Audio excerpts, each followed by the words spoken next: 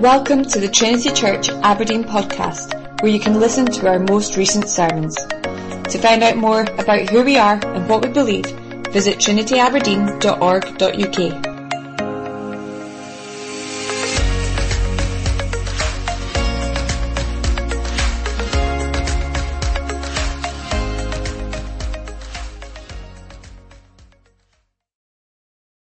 We're starting a new series today. Now, Esther's a tricky little book to find.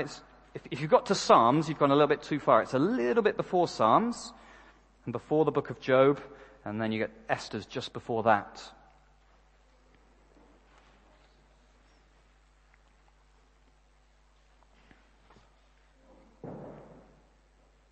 It's page 410. If you've got the large print, page 483.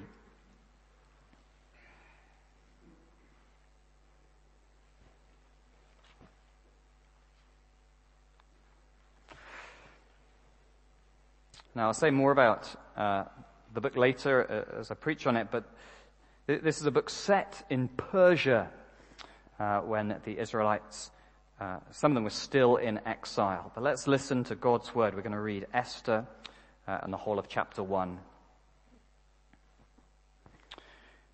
And the king's name is a little difficult to pronounce, so bear with me if I stumble over it, but we'll go with it. Now, in the days of Ahasuerus, the Ahasuerus who reigned from India to Ethiopia over 127 provinces. In those days, when King Ahasuerus sat on his royal throne in Susa, the citadel, in the 3rd year of his reign, he gave a feast for all his officials and servants. The army of Persia and Media and the nobles and governors of the provinces were before him, while he showed the riches of his royal glory and the splendor and pomp of his greatness for many days, 180 days. And when these days were completed, the king gave for all the people present in Susa the citadel, both great and small, a feast lasting for 7 days in the court of the garden of the king's palace. There were white cotton curtains and violet hangings fastened with cords of fine linen and purple to silver rods and marble pillars, and also couches of gold and silver on a mosaic pavement of porphyry, marble, mother of pearl, and precious stones. Drinks were served in golden vessels of different kinds, and the royal wine was lavished according to the bounty of the king. And drinking was according to this edict: there is no compulsion. For the king had given orders to all the staff of his palace to do as each man desired. Queen Vashti also gave a feast for the women in the palace that belonged to King Ahasuerus. On the 7th day, when the heart of the king was merry with wine, he commanded Mehuman, Biztha, Harbona, Bigtha, and Abagtha, Zethar, and Carcass, the 7 eunuchs who served in the presence of King Ahasuerus, to bring Queen Vashti before the king with her royal crown, in order to show the peoples and the princes her beauty, for she was lovely to look at. But Queen Vashti refused to come at the king's command delivered by the eunuchs. At this, the king became enraged, and his anger burned within him. Then the king said to the wise men who knew the times, for this was the king's procedure towards all who were versed in law and judgment, the men next to him being Karshena, Shethar, Admatha, Tarshish, Meres, Marsina, and Memucan, the 7 princes of Persia and Media, who saw the king's face and sat first in the kingdom. According to the law, what is to be done to Queen Vashti, because she has not performed the command of King Ahasuerus delivered by the eunuchs? Then Memucan said in the presence of the king and the officials, not only against the king has Queen Vashti done wrong, but also against all the officials and all the peoples who are in all the provinces of King Ahasuerus. For the queen's behavior will be made known to all women, causing them to look at their husbands with contempt, since they will say, King Ahasuerus commanded Queen Vashti to be brought before him, and she did not come. This very day, the noble women of Persia and Media have heard of the queen's behavior, will say the same to all the king's officials, and there will be contempt and wrath in plenty.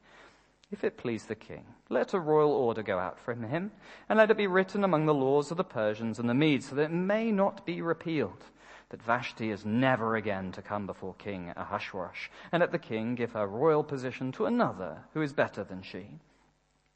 So, when the decree made by the king is proclaimed throughout all his kingdom, for it is vast, all women will give honor to their husbands, high and low alike. This advice pleased the king and the princes, and the king did as Memucan proposed. He sent letters to all the royal provinces, to every province in its own script, to every people in its own language, that every man be master in his own household and speak according to the language of his people. There's something amazing about the trappings of power. I don't know if you just remember the royal coaches we saw during the Queen's Jubilee, or a presidential motorcade like Joe Biden's. You know, when he came to Glasgow, they had to shut road after road for him and his 21 cars to get into the city. You know, our eyes just kind of pop out at this kind of thing. And we love it on the small scale too, you know, like VIP entrances into clubs, or luxurious rooms in 5-star hotels, or beautiful clothes paraded on the red carpet. Or perhaps just even in our own workplace, you know, that important office with the leather chair. Or just to hear the jangling of many keys. We know that the most important person is the person with the most keys in their pocket. You know, it's the trappings of power. It's intoxicating. You know, it's like the smell of melted chocolate wafting through the house. We're just kind of pulled towards it. Now, every empire, every age and place has had this kind of display of power and wealth. It's been different depending on where and when, but it's always been there. And so whatever age we live in, God wants us to see that kind of empire for what it is. He wants us to have our eyes open to it, to use our brains, not fall for it. It was the same in Esther's time, and it's the same for us today. Now, to use the famous kid's story, he wants us to see that the emperor's got no clothes on. Now, kids, there's a very famous story, if you don't know if you know it, about two clothes makers. Okay, they went to an emperor and said to him that they make the most luxurious and glorious clothes ever. And they said that these clothes are so wonderful that only the wise and the clever can see them. For everyone else, they're actually invisible. Now, the king, who wanted to be seen as wise and clever, he agreed. And he came in each day to see these men kind of working away, but they weren't really working away with anything. He couldn't see any of these clothes. But just so that he wasn't seen as foolish or silly, he never mentioned it. So after a few days working away, these two men said the clothes were ready. And then they pretended to put clothes onto the emperor.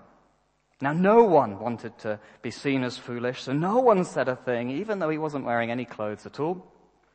And everyone kept up this kind of ridiculous lie. The emperor even walked down the street in front of the crowds, and they were staring and cheering, also not saying anything, until a small child looking on said to his parents, "But the emperor's got no clothes on." Rather than caring what anyone else thought, he saw what was really going on. The emperor was stark naked. Now, why is that important? Because it's similar to what goes on in the beginning of this book of Esther. The emperor and the empire is a sham. As we go through, listen out for it. And just like the crowds in this story, we can go along with things that are clearly just not true so we don't look silly. But as we do, it's really us who are the silly ones. Now, here in Esther, we're in the world of emperor and his empire. And we'll see whether the emperor's got no clothes. So it's about 480 BC. That's the time of this book.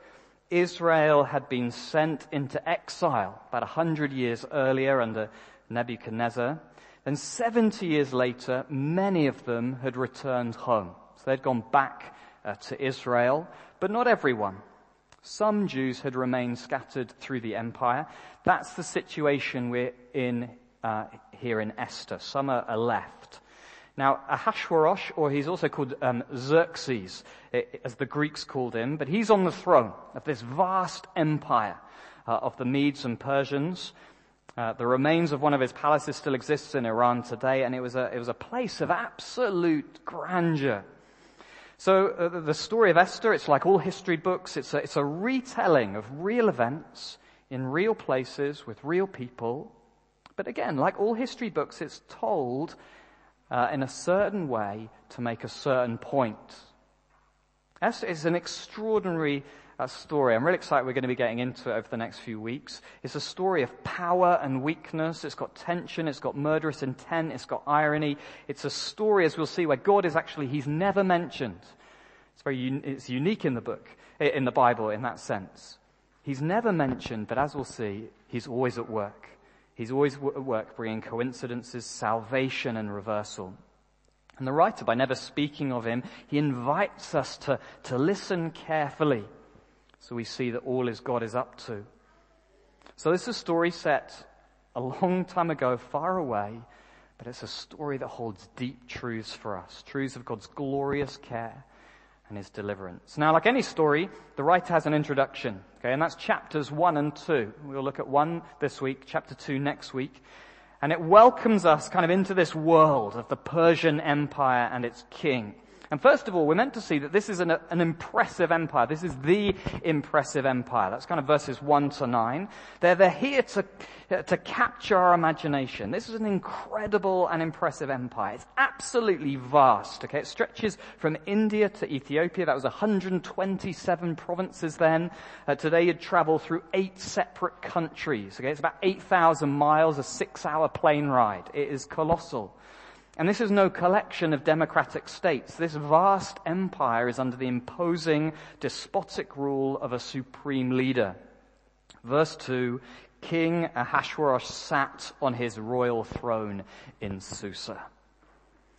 But more than just size and rule, this is an empire of excessive wealth and glory. The king holds a party for all his officials that lasts for 6 months. A 6-month party. And this is just a party to show off, verse 4, the riches of his royal glory and the splendor and the pomp of his greatness.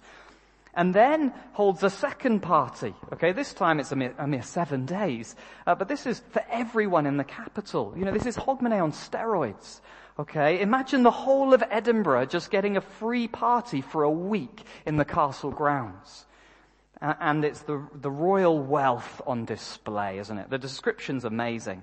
Verse 6, there were white cotton curtains and violet hangings fastened with cords of fine linen and purple to silver rods and marble pillars and also couches of gold and silver and a mosaic pavement of porphyry, marble, mother of pearl and precious stones. Just picture it. It's whites and blues and violet and purple. It's marble, it's gold and silver. It's an explosion of color. Bunting everywhere, street displays, parties. The closest I can think of is kind of like a carnival atmosphere. And the luxurious excessiveness just goes on. The drinks are on the house. Drink as much as you like. Ahasuerus the king, he's laying it all out. This is a party like no other. Display of wealth and glory. And it's all about power. He's got his top officials in his capital city eating out of his hand. Stick with me, and this is the life you get. It's wealth to command obedience. Even the fact that people could drink as much as they liked. Did you notice it had to be proclaimed in law? Verse 8, and drinking was according to this edict. There's no compulsion. It had to be in law. It's power and wealth kind of wrapped up together. This kind of grandeur makes him untouchable. Everyone wants a bit of it. This is my glory. This is how the world works. Your allegiance should be mine. It's the impressive empire. And he's not alone for this kind of spectacle, this kind of visual concerto. Rulers and emperors have always done it. Grand statues, commanding palaces, royal processions. Just think of Trooping of the Colour. You know, now it's a tourist spectacle, but in the past it would have been a statement of power. We've seen it across the world recently. Idi Amin, the terrifying despot of Uganda, spent $2 million on one of his weddings. Kim Jong-un, the supreme leader of North Korea, he's got giant statues of himself. He's got 17 luxurious palaces. Power and wealth tied together. It creates awe and fear all at the same time, but also allure. It draws us in. It's there to make us join in, to be part of the team.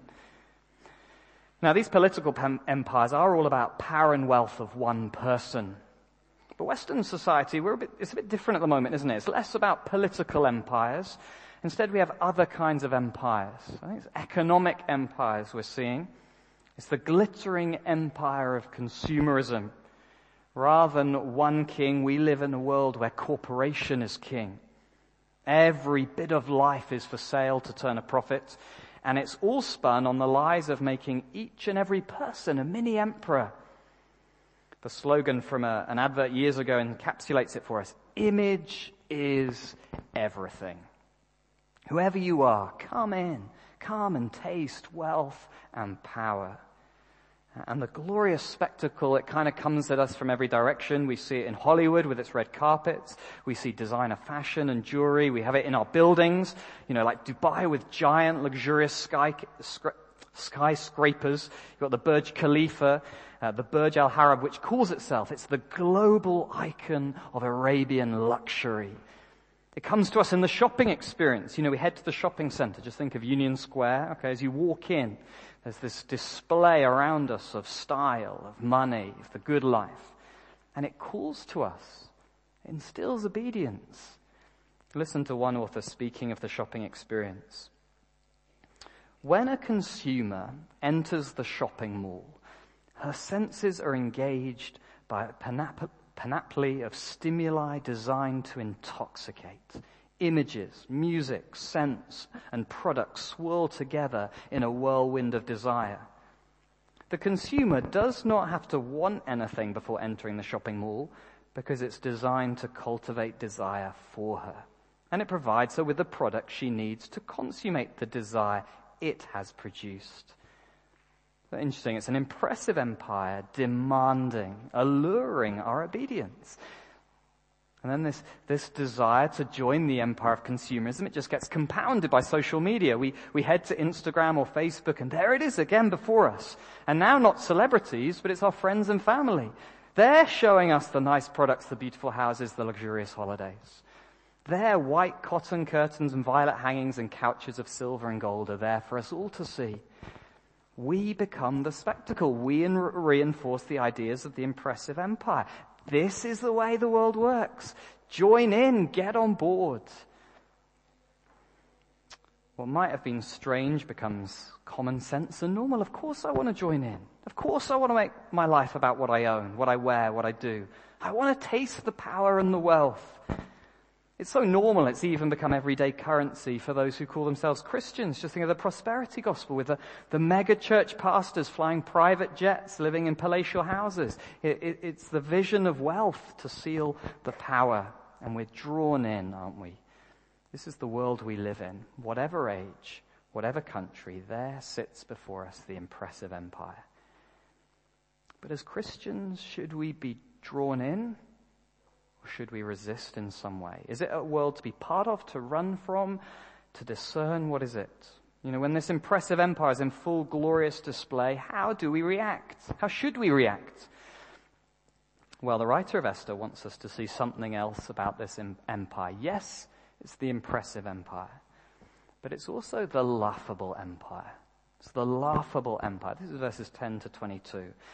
Esther chapter 1 is quick to show us that this world is not what it's all cracked up to be. To go back to the emperor's new clothes, to show us that the emperor is actually stark naked. Okay, in verse 10, the story zooms in on the king himself at the party. He's merry with wine. He's having shown off the rest of his wealth.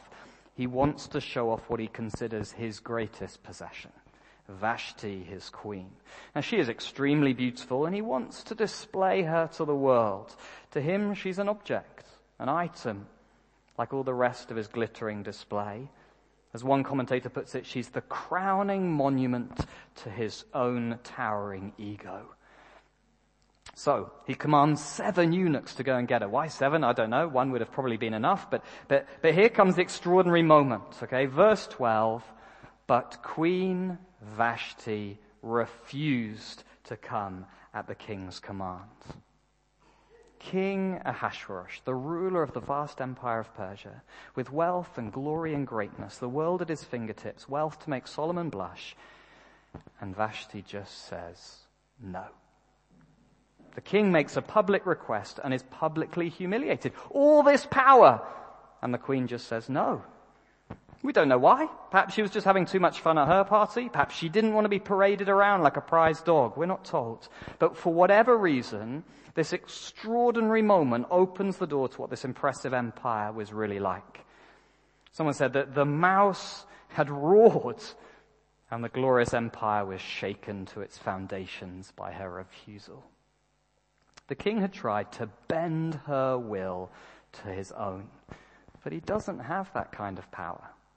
For all his pretense and spectacle, he isn't who he thinks he is. His wealth is meant to command obedience, and it can't. And like a line of dominoes falling over one after another, more and more just gets shown about this empire. Next, we see the king absolutely loses it. Verse 12, at this the king became enraged, and his anger burned within him. The king has been humiliated in front of those who are to respect him, and his reputation is tarnished, and he explodes. Not only would his wife not obey him, but he couldn't even get his own temper to obey him. Complete loss of control. Then the king needs help to sort out this mess. He gets his 7 closest advisors to come to him, 7 little minions to try and help this big kid get his way. He's been personally snubbed, so he wants to turn the whole machinery of the Persian Empire against the queen. He kind of wants to smash this little nut with a wrecking ball. But he doesn't even know what his own law is, and he's at complete loss what to do. One of the 7, Memucan, somehow comes out with an idea. I don't know if he was trembling as he did it, but first of all, he turns this little event, into a moment of potential chaos for the whole empire, If Vashti can refuse the king, then every wife will refuse their husband, and the empire is going to collapse in this sea of immorality. It's not an overreaction at all, is it?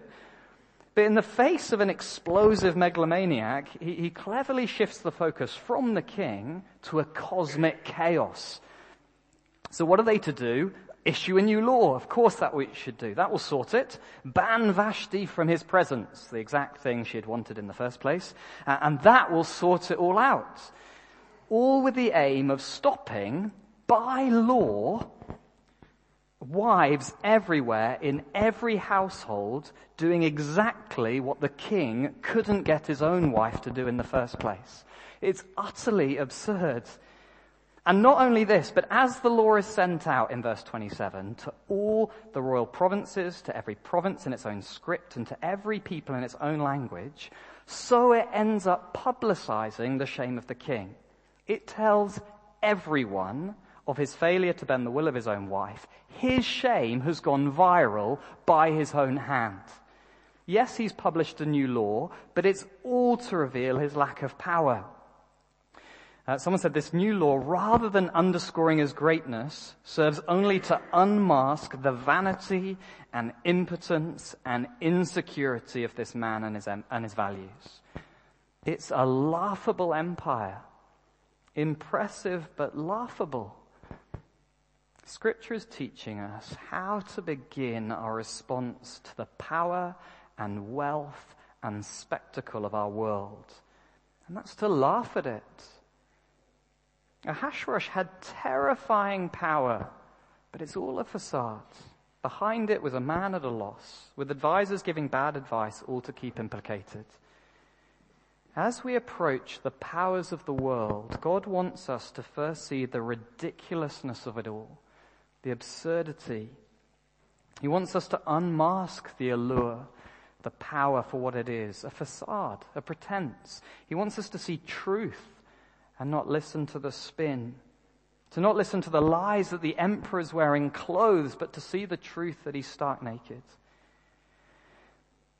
Now, some Christians may live in places very similar to this kind of experience of Esther, places where power lies in the hands of dictators or mafias, where the world is very dangerous. Perhaps this is actually your experience of your country, perhaps back at home. I know some of you come from countries with political systems riddled by corruption, elections rigged through intimidation, wealth at the top that stamps the poor to the ground. And in this situation, it can feel as if this power of life and death is no laughing matter. But perhaps laughter is sometimes the best way to respond. Laugh at the pretensions of it all. Like the over-the-top car convoys gliding through the slums. The ridiculous, kitsch, giant statues of the supreme leader that just looks ridiculous.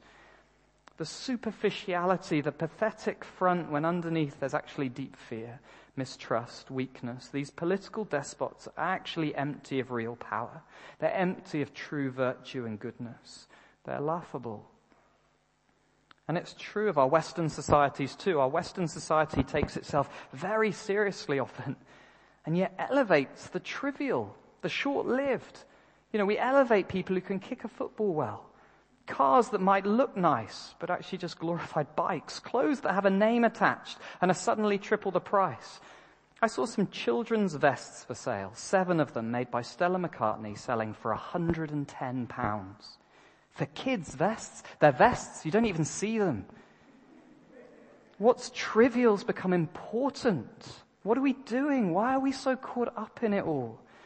And social media just adds to it. We start to mold ourselves, don't we, to get more and more likes or views or followers.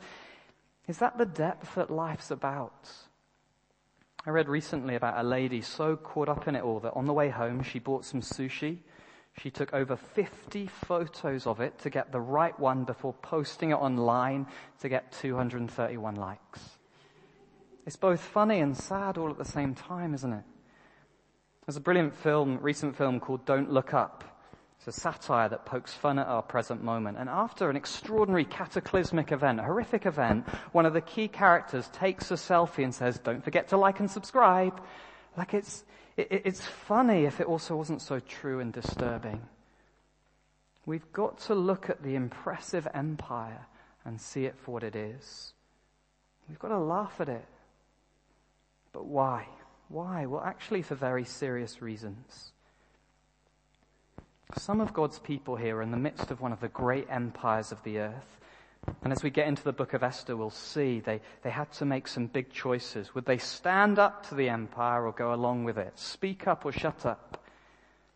And deconstructing the worldview presented to us, pulling apart the lies and the spin, it has 3 big impacts on us in the midst of it all. I think first of all, it actually highlights our own sin, doesn't it? How we've just got sucked in. How we're pulled in by the temptations of wealth and power. Often the joke isn't out there, is it? It's actually us in here. The joke's on us. We can be the ones who love the trivial, who long to be kings of our own kingdoms. We're the ones who are infatuated by designer labels, who are compulsive buyers, posting photos of our latest look or purchase. We're the ones who need to repent. But secondly, laughing at the world means we can begin to be more discerning about how to live, how best to be humans in this world that we're in. Rather than just taking everything at face value, we can start to weigh things up, weigh things in light of God's word. Perhaps we're on social media not because everyone else is, but because we've thought about it and we know perhaps it helps us to love our friends better.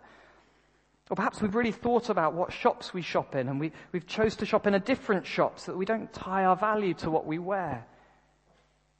That's why Sundays are actually so powerful.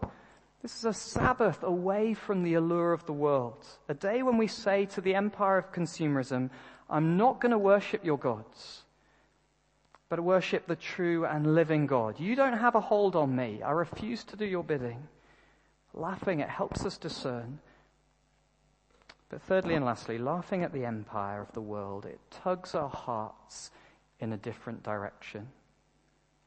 As the allure of the world evaporates, our hearts long for something better, something with substance, something with meaning. We long for a different king who rules a different kingdom, a king who uses his power not for display but for good, who treats his bride with respect and dignity, who has control over his temper, who gives laws that write virtue and love onto our hearts. We long for a king who serves, who loves, a kingdom of glory not for show but for what's good. We long for Christ's kingdom, don't we? Our glorious King who reigns in righteousness and justice, who brings peace and truth. Laughing at the emptiness of what we can see helps us to fill our imaginations and hearts with what we can't yet see, the eternal glory with Christ. And as we do, so we long for him all the more, and we pray, come back, Lord Jesus. Amen.